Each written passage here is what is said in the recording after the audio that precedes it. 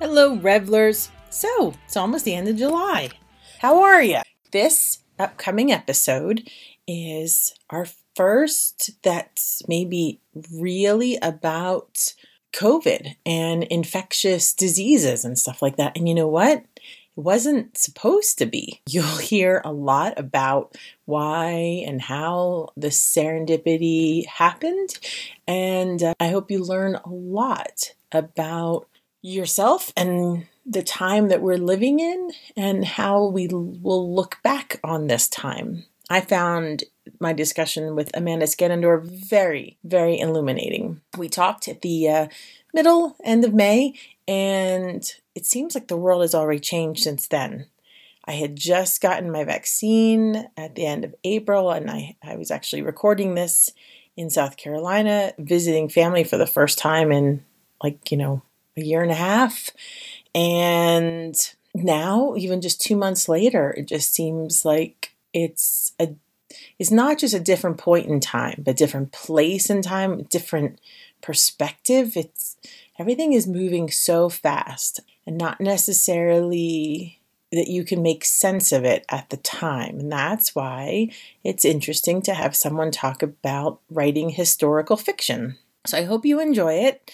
And of course, I want to thank my sponsors, bookshop.org. You can get Amanda's books by clicking on the links that I provide. Some of your podcast apps do not show those links or do not show them as links. Apple, I'm looking at you. And if that is your situation, please go to my website, https://revelrevel.life. And there you will find every book we've ever talked about here on the podcast, as well as others that I recommend, and a big fundraiser for a teacher going back to school soon who needs books. So please check that out. Again, you can find that on the Revel Revel website. So please stick to the end so you can hear the ad that I will do for my other sponsor, BetterHelp.com. And without any further ado, please enjoy Amanda Skenendorf.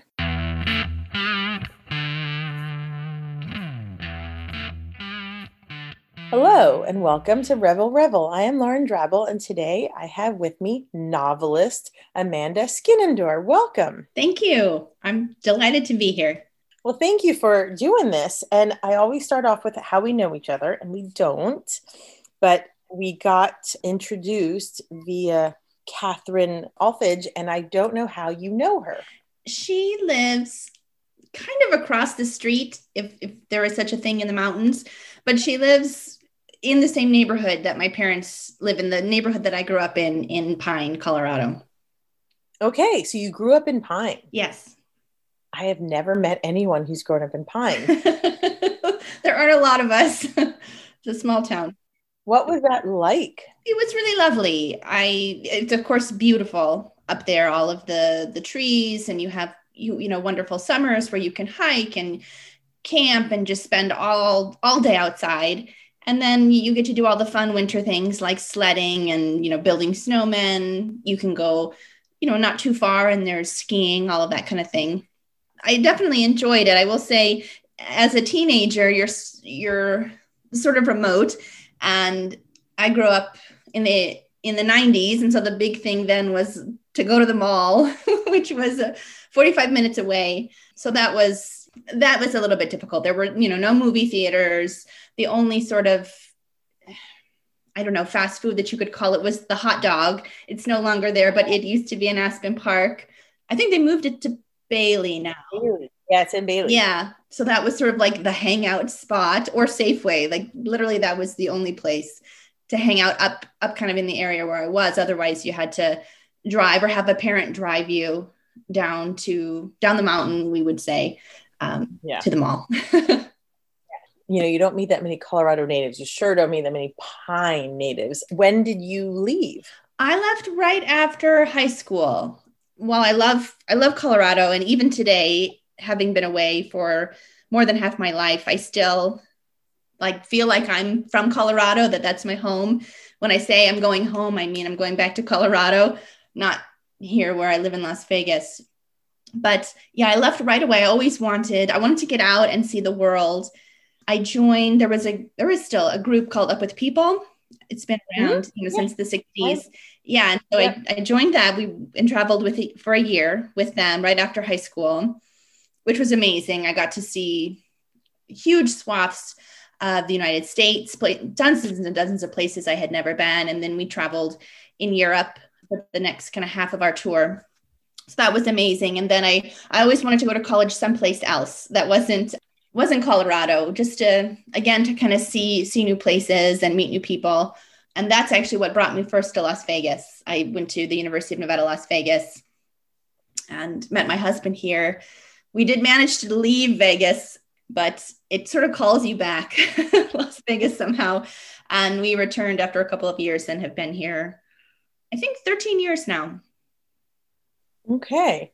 How does it call you back? Oh, I don't know. If I knew, maybe we wouldn't be here. I've met a lot of people that have been here in Las Vegas and somehow ended up back. On the one hand, there are wonderful, wonderful things about Las Vegas. And the longer I've been here, the more I've come to enjoy it. We have obviously incredible entertainment and restaurants, even like beyond the Strip. Just your regular dining options are amazing here, and great arts, culture, beautiful nature here in and of itself. But, maybe it's something about, there is an ease, I think, of finding a place here in Las Vegas, not necessarily of fitting in, because we do have a reputation for being very cool to people. Your neighbors aren't super neighborly, generally speaking, only because Vegas is also very transient. So you get a lot of people coming through. Yeah. But for that time that people are here, it's pretty easy with all of the entertainment, or certainly I would say before the pandemic and before the recession, very, very easy to find a job here. Yeah. And so I think that's part of what brings people back, is that that you can get work here. Yeah. So how often do you get to come home to Colorado? I try to come back at least once a year if I can. Okay. My parents, like I said, they still live there, and it's so nice to, you get out of the car, you can immediately smell the pine trees, and it's very quiet. It's such a different experience than when I'm here. And when my parents visit, they're always making comments about, I live next to a road that I don't consider very busy at all, but they're always like, oh, that road, it's so busy. All those cars on that road, you live so close to a busy road. So I think you take for granted when you're up there just how quiet and still and sort of remote it is. It's a wonderful place to go and recharge. Yeah. So they're still in the house you grew up in? Yeah. Yeah. Oh, I have no idea what that's like. I've moved so much. So what did you major in at UNLV? I majored in linguistics with a minor in French. And at the time, I started out as a theater major. That's what I came for. Okay. But that did not last long. I think I was a theater major for one semester.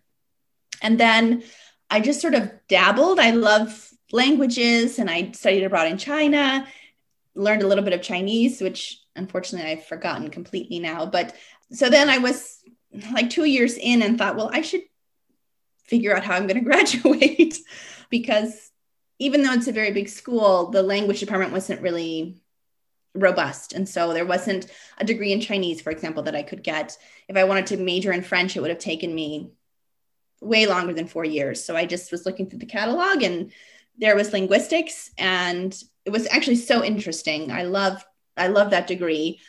And sort of the prevailing idea at the time was that, well, you just need a degree. It doesn't matter what it's in. It's just the degree that matters in terms of finding a job. And so I thought, okay, this is interesting and I want to graduate. And so that's what I chose. But that was not the reality of, I don't know, the world when I left. I didn't find that all you needed was a degree. For linguistics in particular, if you want to do something along those lines, you generally will get like a master's degree in speech, for example, and then you could teach or work at a school, which I didn't really want to do. or you can go on to get a PhD and then do research. Also not what I wanted to do. So I was sort of casting about a little bit. And I knew someone who had been studying nursing and was telling me about it. And she thought, it just seemed like this great opportunity. There is a degree that you graduate with, and you know exactly the type of job that you're getting into. And relatively speaking, it's easy to find a job. My husband and I were back in Colorado at this time. He was at University of Denver. And so I applied to CU, the health science program, and was lucky enough to get in and studied nursing. So you're an RN then? Yes. Yeah. So I graduated from there with my RN, and then we moved. That's when we moved back to Las Vegas. So I've never actually worked. I never worked as a nurse in Colorado, but that's where I got my degree. And then we came back here, and I've been working as a nurse almost the entire time since we've been back, in addition, of course, to writing. So, as you know, the theme is about serendipity, or whatever word you choose to call it. Yeah. Universe, God, chance, fate, whatever. So how has that unfolded in your life, that you just sort of seem to fall into nursing because this person said, hey, it's pretty easy to have a career path with it, and then you're set down that path? But is that something that you felt like drawn to, or did it just fall in your lap and you go, okay, let's try that? It was not something that I was drawn to. I think you meet a lot of nurses who either it's something that they've had a lot of, their family has been nurses, maybe their mom, maybe they had a sister, a cousin, which was not the case for me. No one in my immediate family was a nurse. Or you have people that are just very much drawn to the profession, that always wanted to be a nurse, that it was sort of a calling, an innate calling for them throughout their entire life, which was also not the case for me. It was a bit more practical. This looked like a job that I would like, and a job or a career that I would like, and something where I could find a career. And at the time, we didn't really know what my husband's kind of future looked like. Thought we might be traveling or moving around a lot. And so I wanted a career that I could transport, right? And be able to find a job in whatever cities we ended up in. So that was what drew me to nursing. And in the beginning, it did not feel like at all serendipitous or even like a good choice. I definitely thought it was the wrong choice for a long time. The first job that I had was at our county hospital in the neonatal intensive care unit. And while I definitely enjoy working with that population, it's truly wonderful to work with families. And I will say, even though the babies that come to the NICU they're sick, it's still a place of hope and generally of happiness. Parents are glad to have a baby regardless, even if there's something wrong. It's still a joyous occasion, the birth of their baby, even if that joy is also tinged with the fear about the baby's illness, that sort of thing. So it's in that way, it's a very different from other parts of the hospital that are, can be much more somber, I think. So I did enjoy some aspects, but it was also, there were lots of things that I didn't enjoy. And I felt like, what have I done? I've gotten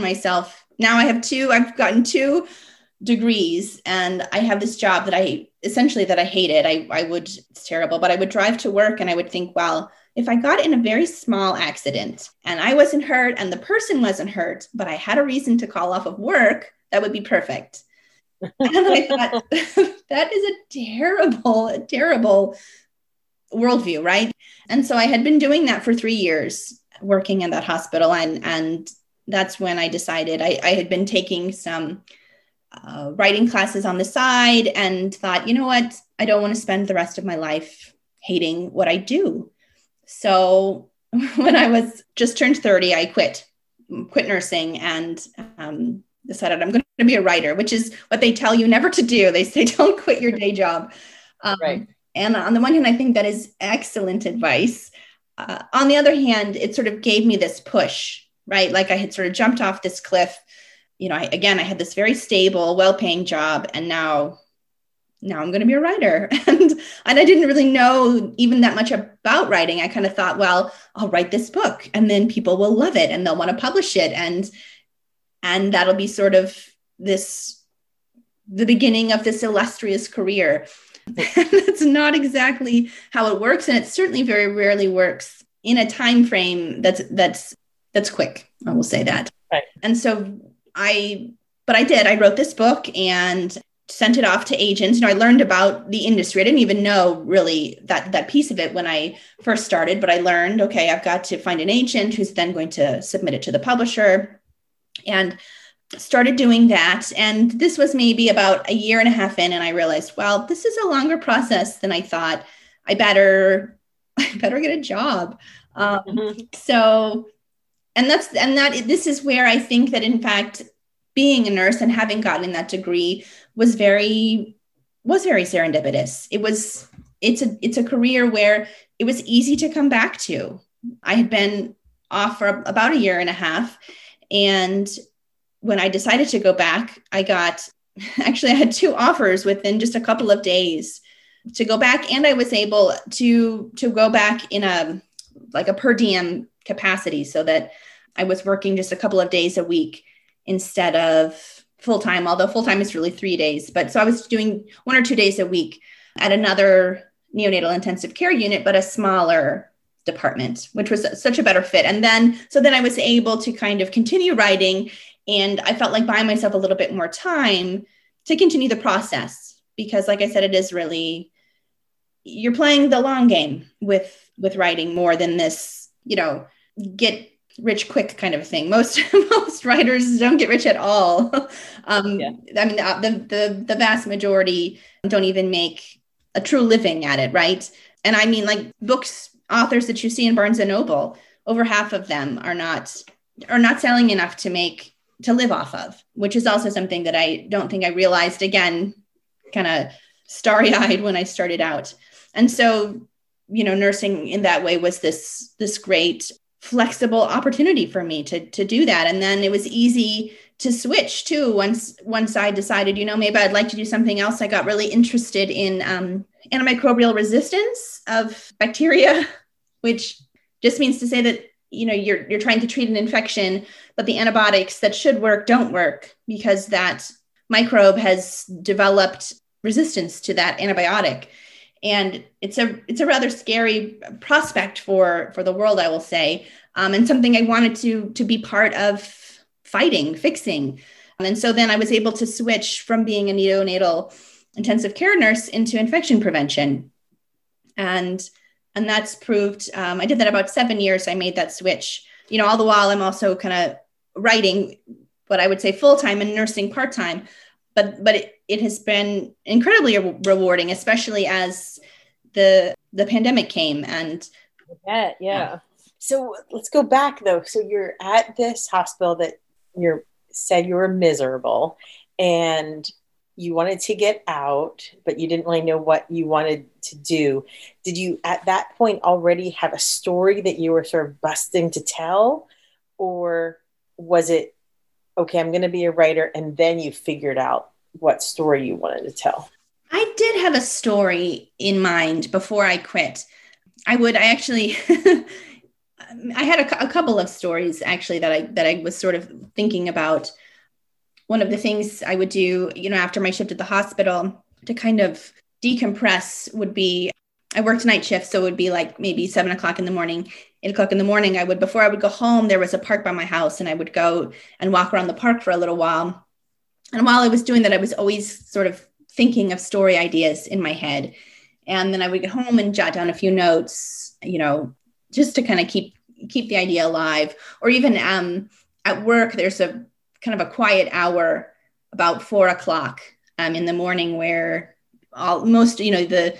the babies have all been fed. Most of the medicine has been hung or delivered, and you're about ready to start it all over again at 5, but you have this small bit of time where you can, of course, catch up on your charting and everything. And then you're sort of just sitting there listening, making sure that all the babies are sleeping and okay. And in that time when there was nothing going on, I would even write down little stories on the back of, scratch paper, So it was always sort of something that was working in my mind. So I did have a story that I set out to write, although, and I did write it. That was the first story that I wrote, but not the first book that I sold. Most authors take a few attempts at writing. You're sort of learning the craft. So that book, I'm still fond of the idea, but it's just on a thumb drive somewhere and probably will remain there forever. So that one's never been published. Okay.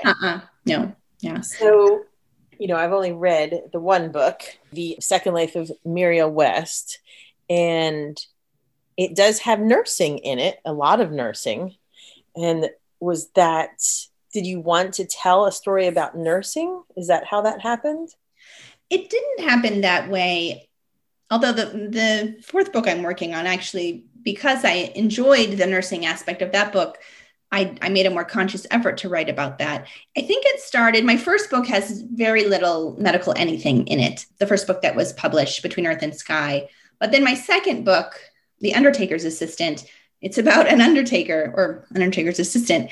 And I really enjoyed the research around medicine in the 19th century. It's so fascinating, especially being an infection prevention nurse, to think about their misunderstanding of germs at the time, right? Like germ theory was very, very just beginning in the latter part of the 19th century. And so, for example, in New Orleans, yellow fever used to be a big problem for people. And you'd have bad seasons where hundreds and hundreds of people would die. And so one of the things they would do is they would get these big barrels and full of tar and light them, thinking that the smoke would ward off this sort of evil miasma that was causing yellow fever, when in fact it was being transmitted on mosquitoes. So their sense of disease transmission was just a little bit misinformed and growing, right? Certainly evolving into what we know it was today. So I thought that was just so interesting to read about, these early medical techniques. And because I enjoyed that so much in that second book, I thought, as I was thinking of ideas for my next book, when I read this is just a small little book at the library about Carville, where there was the National Leprosarium for about almost a century, I was immediately interested, not only because of the stories of the patients who were there, but also because of the medical component and the nursing component that was involved in the story. So it was sort of a two-pronged interest for me. And that's how I kind of landed on the idea for The Second Life of Muriel West. Right. So in your author's note, it sounded serendipitous. You wrote, the inspiration for this story came from a small book I stumbled upon at my hometown library. So when you say stumbled upon, walk me through like how that happened. Like it just jumped out at you? It was, it was actually tiny. And this was the library at the university here. So it's huge library with, probably hundreds of thousands of books. And what was that? I think I had done kind of a search for something related to medicine and early medicine. And then, so that kind of drew me to that section of the library. And that's when I was sort of thumbing through these books, and I pull out this little guy that was titled Carville, Remembering Leprosy in America. And I thought, leprosy in America, even as a nurse, even as an infection prevention nurse, I had never seen leprosy here. It was something that I thought existed in the past primarily, or in other places throughout the world, certainly not here. And so I was immediately kind of gripped by this idea that it had been a disease that in certain parts of the country for sure was endemic for many years.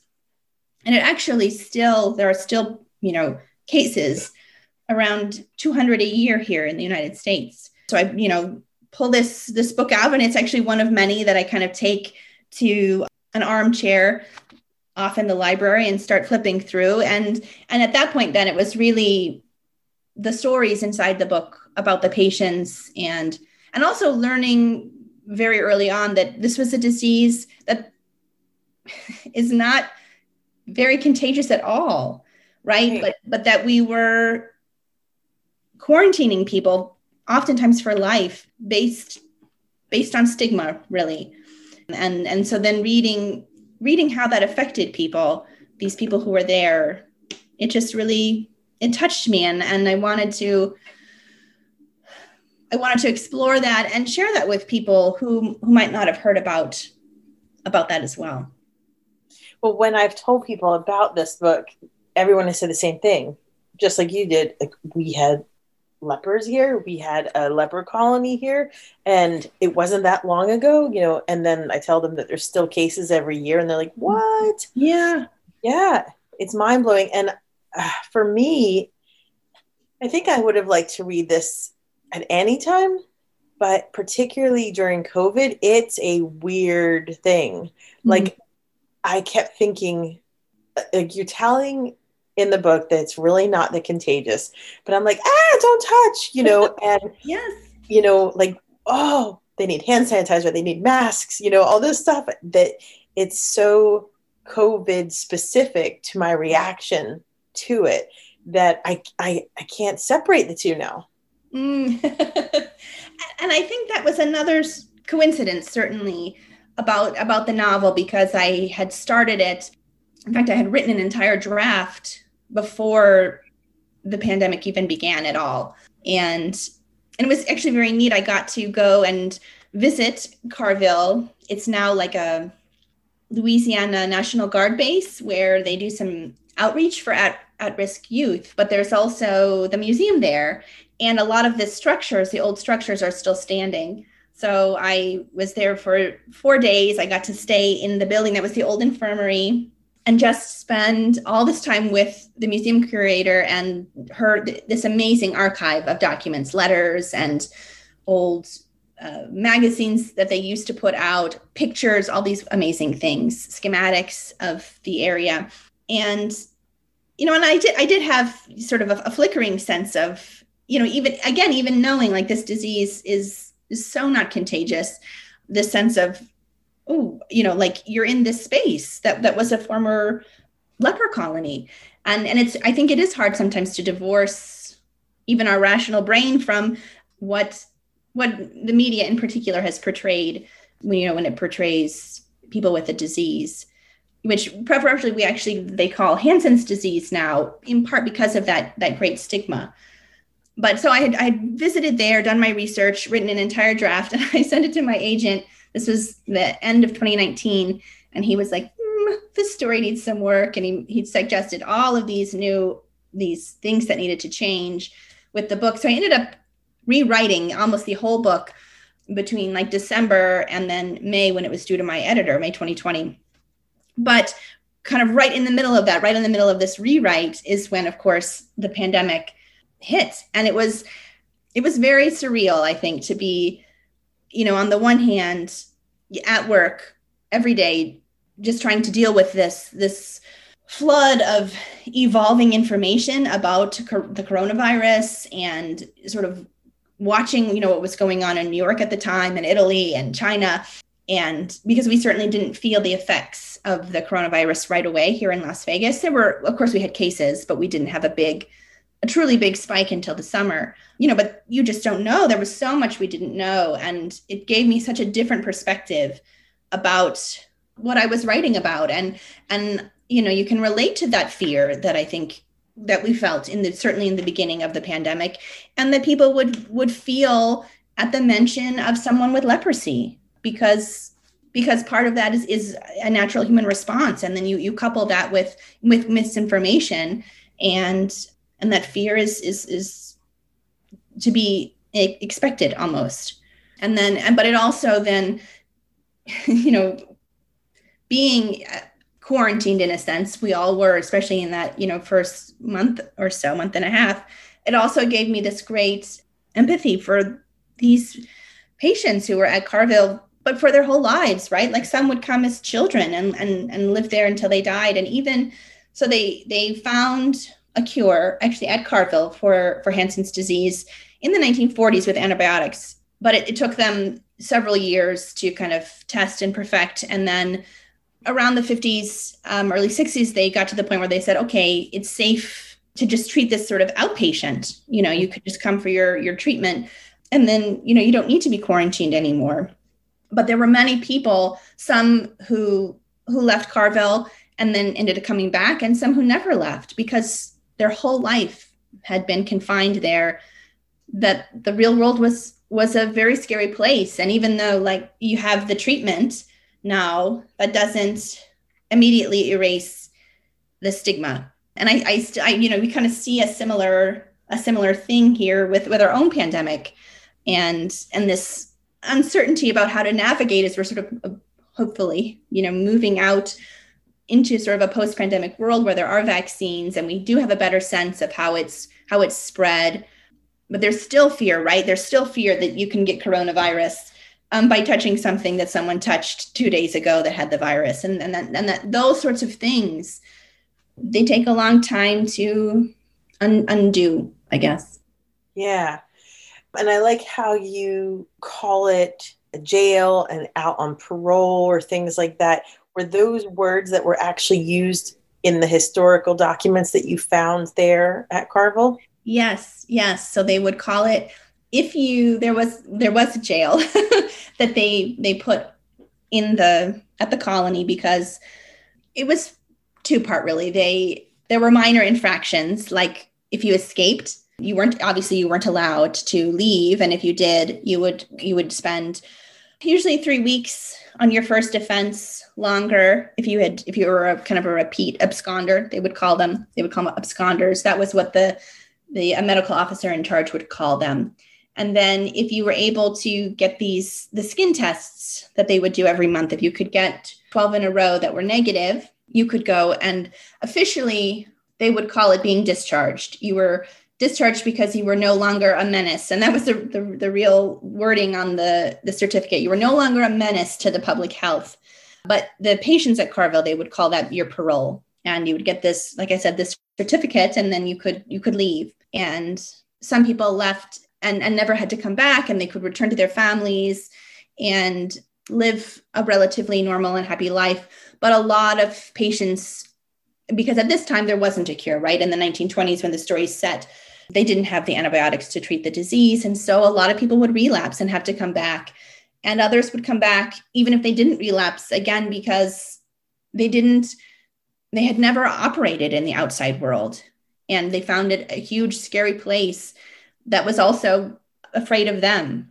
Again, you had this piece of paper, but, that wasn't always enough for a welcoming reception, certainly back home. And so a lot of people would come back. And that was actually one of the things I really enjoyed. I'm so grateful that I was able to visit, because finding those interesting words and the way people that they spoke about the disease, for example, they would call it the gazeek. They very rarely would refer to it as leprosy. And then it was people at Carville in the 1940s and 50s and 60s that were really pushing to get the name of the disease changed to Hansen's disease. Again, because it just is such a stigma-laden word. Yeah. So what you're saying about, how people would react. I mean, look at our world now with masks and stuff, like there were people who were intentionally coughing on people. Mm-hmm. And I know that there are lots of people who are saying, if you won't back up for me, I will cough on you, even though they don't have anything. You don't know that. You need to get there 6 feet away, Right. And so I can imagine what people were like, back then, mm-hmm. like being afraid of touching, or like, well, I'm going to touch you, and like this scary thing. And yeah, it's just, the whole thing is just so nuts. Yes. You weren't allowed to ride public transportation. That was forbidden to people who had the disease. And the whole reason, so initially the site in Louisiana was the Louisiana Leper Home. That was what it was called, and started at the very end of the 19th century. But then there was a man, his name is John Early, and he had leprosy, and he was just kind of booted out from town to town. He would move with his family. They would learn that he had the disease, and then they would kick him out of town, or they would lock him up in a pest house or an isolation ward. And no one really wanted to take care of these patients, right? Everyone was afraid. And so they would kind of try to shove them off this direction or that direction. Oh, no, you take care of them. This is a county issue. No, this is a city issue. This is a state issue. And so he was just pushed around to all these different places, to the point, at one point, he was just living in a tent, like in this tiny little isolation yard, because they didn't know what to do with him. And he actually, after he escaped, he would escape time and time again. He went to Washington, D.C. and checked into a very fancy hotel where many of the legislators stayed. And then he made this great big news announcement. I have leprosy and I have been here, and we need a national home for people like me. And that's like 1916, around then. And they took it seriously. And the senators and congresspeople got together, and that's when they decided to create the National Leprosarium. And because Louisiana already had a colony, that's where they decided so they sort of took over ownership of that and made it the National Leper Home and Hospital. And that's where then there were a couple of other colonies. Massachusetts had one, New York, I think, did. And then they shut down and transferred all of the patients that they had, down to Louisiana. So I have dog-eared a couple of things. Let's see if I can find them now. I think I just dog-eared this one because of and so they had to actually sanitize all of the letters that were leaving. Yes. They had a sterilizer that they would put them in, and before they went out. And there were other, they would talk about, so a lot of the people, they had little jobs that the patients who were, well enough to work could do all throughout the facility. And a lot of them needed those jobs because, interestingly, for every woman that was there at Carville, there were 2 men. So they don't know why, but leprosy definitely affects men more than women. And a lot of these, they were the breadwinner for their families. And so if they were unable to send money home, their families would potentially starve. So, they would be working, they would get their money at the end of the month, and they would send it to their families. And some of the families they would then take the money and they would dip it in antiseptic and hang it on the clothesline until it dried before they felt safe using it. There was one memoir that I read. She was a young girl at the time visiting, I think, her father and her uncle who were there. And as soon as they got home, her mom made them, completely strip down and wash, completely before they were able to, to go in the house. So if they didn't sterilize, like the letters and the money and stuff going out, could people have actually gotten leprosy that way? So an interesting thing about the disease is that they're still not 100% sure how the disease is spread. They believe it is primarily spread, like the coronavirus, through respiratory secretions and not like touch, so contacting things.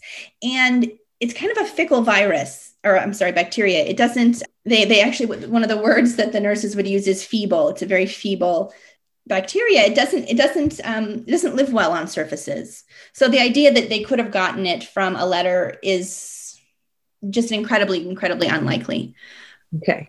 Much more common. Well, first of all, you need to be, your own immune system needs to be compromised in some way that you would be, or the bacteria be able to take hold. So for most of us, we could be very close to someone with Hansen's disease, even for an extended period of time, and we would never get sick.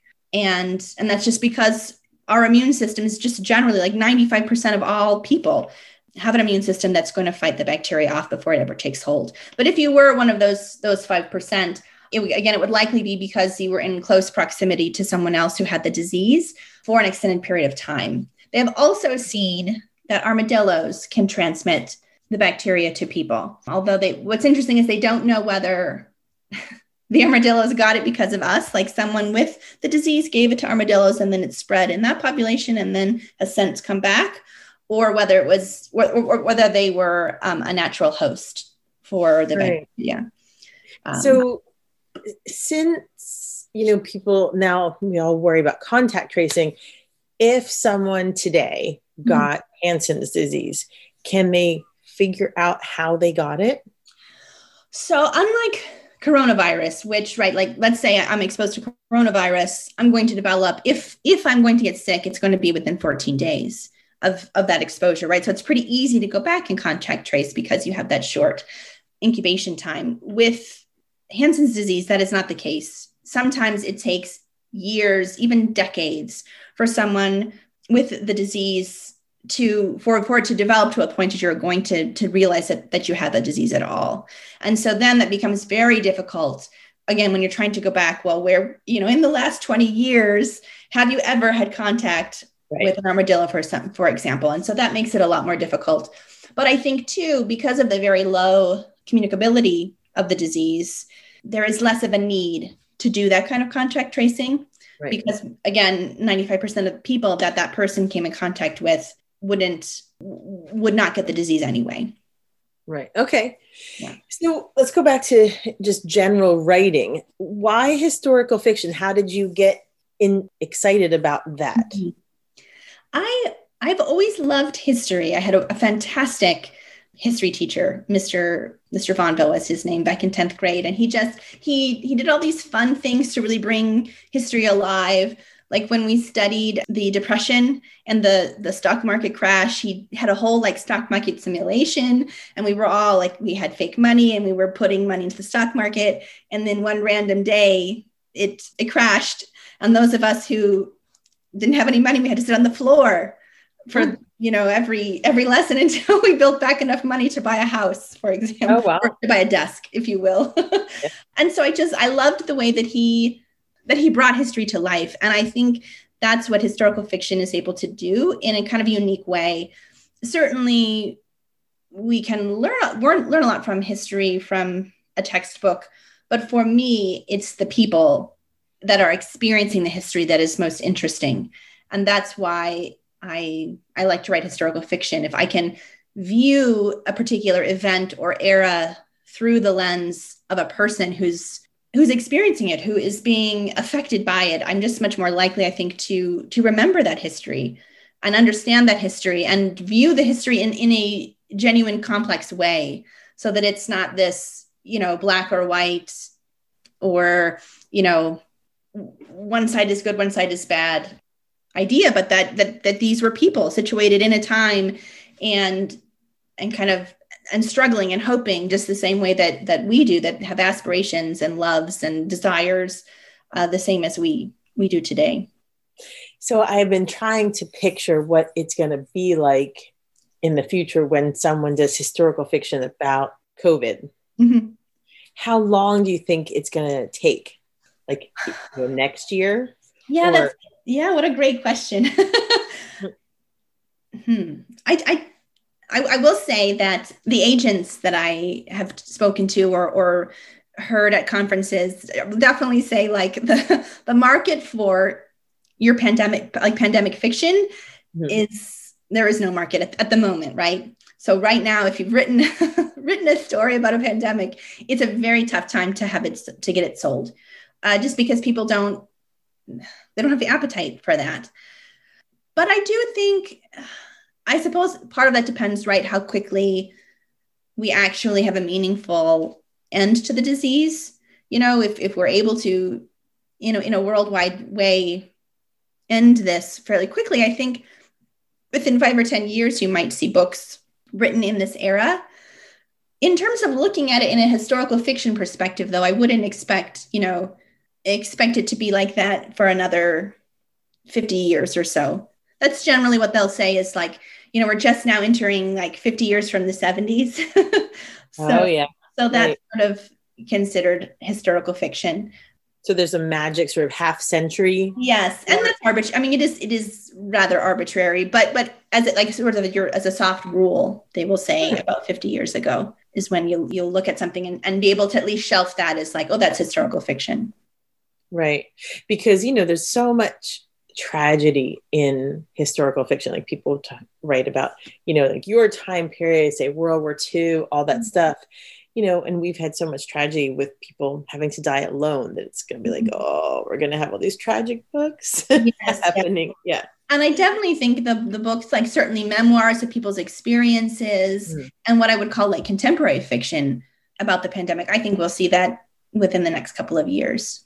Right. Yeah. Yeah. I think you're right. The memoir stuff will come out a lot faster. Yeah. Yeah. Yeah.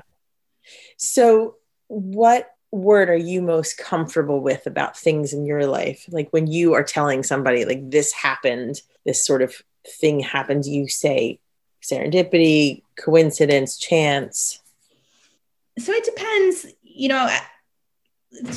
again, like maybe just considering, my nursing trajectory, right? And I would have said in the beginning, like it was chance. That would have been a word I was more comfortable with. But I will say being a nurse this past year during the pandemic it's strange to articulate because the pandemic, like you said, it was devastating and horrific and heartbreaking, but it was such an honor, I would say, to be a nurse this past year. It was never in my life never in my life have I been so proud to be a nurse. And it was a transformation maybe for me to understand like, yes, I'm a writer and that is sort of what I've always wanted to do and maybe how I identify myself, but I'm also a nurse and I feel more comfortable embracing that part of me as well. And so now when I think back to that initial decision, right, to go to nursing school, now I would call it serendipity because in my mind, there is a positive aspect, right, to the idea of serendipity. And I definitely view that decision as a positive, a very, very positive thing, a very rewarding thing for my life in a way that I just never could have anticipated happening. But I'm so glad that it did. So before the pandemic, it kind of sounds like if, let's say you were at a party and you met somebody for the first time, you may have introduced yourself as a novelist. Yes. Yeah. But now, if you were meeting strangers, would you introduce yourself as a nurse? So it's a nurse is something. I think it depends a lot on the setting, right? Because a nurse is something that people can like grab onto much easier. So even before the pandemic, if it didn't seem like there would be any sort of meaningful follow-up, I would just say I'm a nurse because then that's easy, right? Like that's easy for people to kind of glom onto. Okay, nurse person. and then writer, a lot of people when you say writer, they think that you're a dabbler. And that it's a hobby or that, yes, I wrote this book and then I put it on Amazon kind of a thing. Right. And so then if I don't sense that there is the ability to maybe expand and say, and I've written these 3 books and yada, yada, then I would still just say that I'm a nurse. Although I'm part of that is too, like, even as writers, I think we're a little bit self-conscious and we need to actually be better about owning that part of ourselves, right?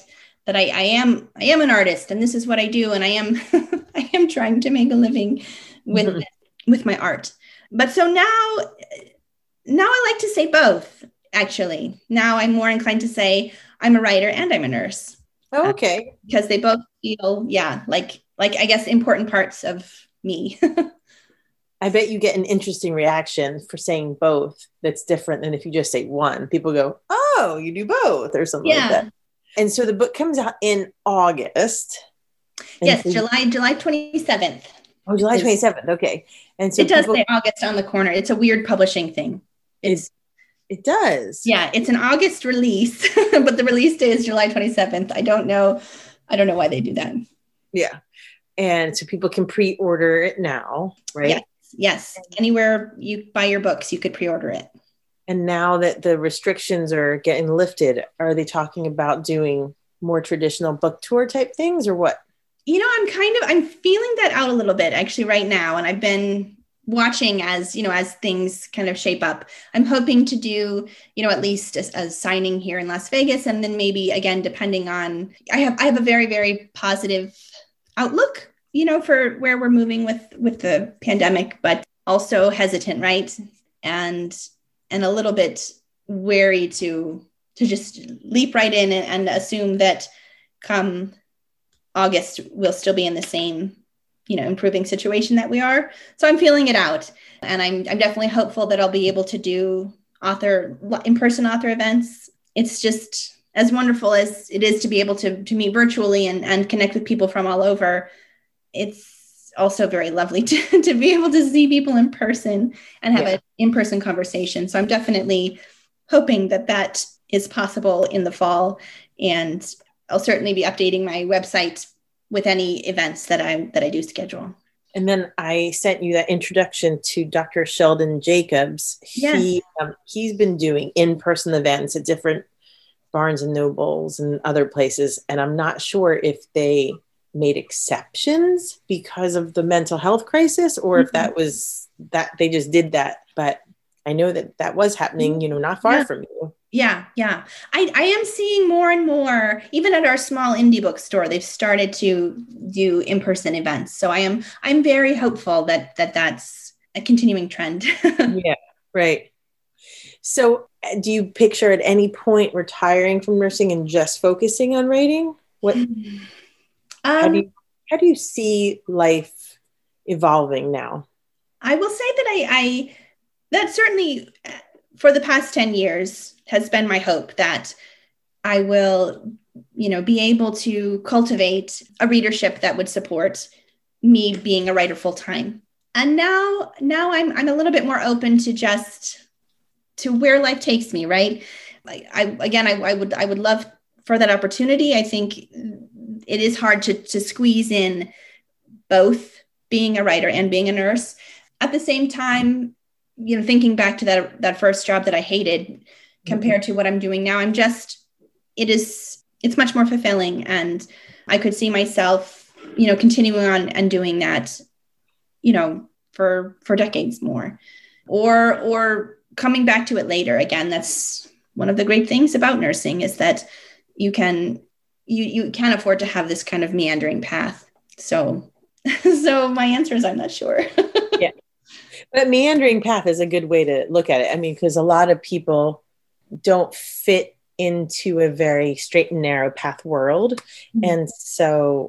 And I think that this podcast appeals to them for that reason, because it's very much about life takes you this way, and you just sort of go, okay, and embrace it or figure it out instead of feeling like I have to walk the straight and narrow prescriptive path. And so maybe someone out there will hear this and say, I have been looking for something that is challenging and yet flexible and is something I can do while I'm doing other things. You never know how your story might affect somebody else. I certainly hope that people are able to take, even if it's not nursing that they're drawn to, just the idea that, well, for one, that life is too short, I think, to do something that you hate. And certainly came from a very, very lucky situation where I was able to quit my job and write a novel. That's a very, very privileged place to be in. But we do have one life. And I think it's important to give ourselves the opportunity to see that life can be this sort of journey that doesn't have to follow these sort of notions that I think sometimes grow up with, that you've got to really quickly go to college and figure out who you're going to be and get married and have all these, have your 2.1 kids and buy a house and all of these, prescribed sort of landmarks in your journey of life. Like, it doesn't have to be that way. And the risk of trying something new, again, it doesn't always work out the way that you think that it will. It took me way longer to get where I am than what I thought, but it's been so worth it. And I wouldn't change it. Well, I think that's a great ending point. But if there's anything that I didn't ask that you definitely want to touch upon, please, I would be remiss if there's something that you really wanted to come in and talk about. No, I appreciate it. I appreciate your thoughtful questions, and thank you so much for having me. It's been really nice chatting with you. Well, thank you so much for sending me your book so I could read it. I mean, I don't think it it significantly mattered in some ways, and in other ways it was just super nice to see, like, yeah, you did this. That is always a neat feeling, I have to say. Yeah. And that's the feeling you don't get from ebooks in any way. Yeah. Yeah. Yeah. Well done to you. Thank you for being on Rebel Rebel. I appreciate it. Thank you for having me. And, your book and all of your books and all about you will be on the website, and hopefully people will pre-order it and read it and start following you. Thank you.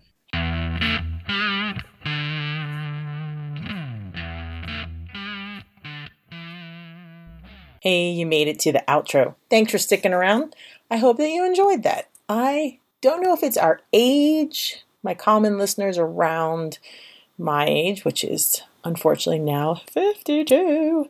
And it just seems like almost every episode could be entitled Carpe Diem. She talks about making it happen. Don't stay in a job that you hate. Be flexible to your dream, because you might not be able to walk away from your job entirely. You might have to go and come back. It's about being flexible and being open to your opportunities while you seize your day. So I hope that you read her. I think that pretty much anyone would enjoy her books based on the one that I read, the Muriel West, and I hope that you do too.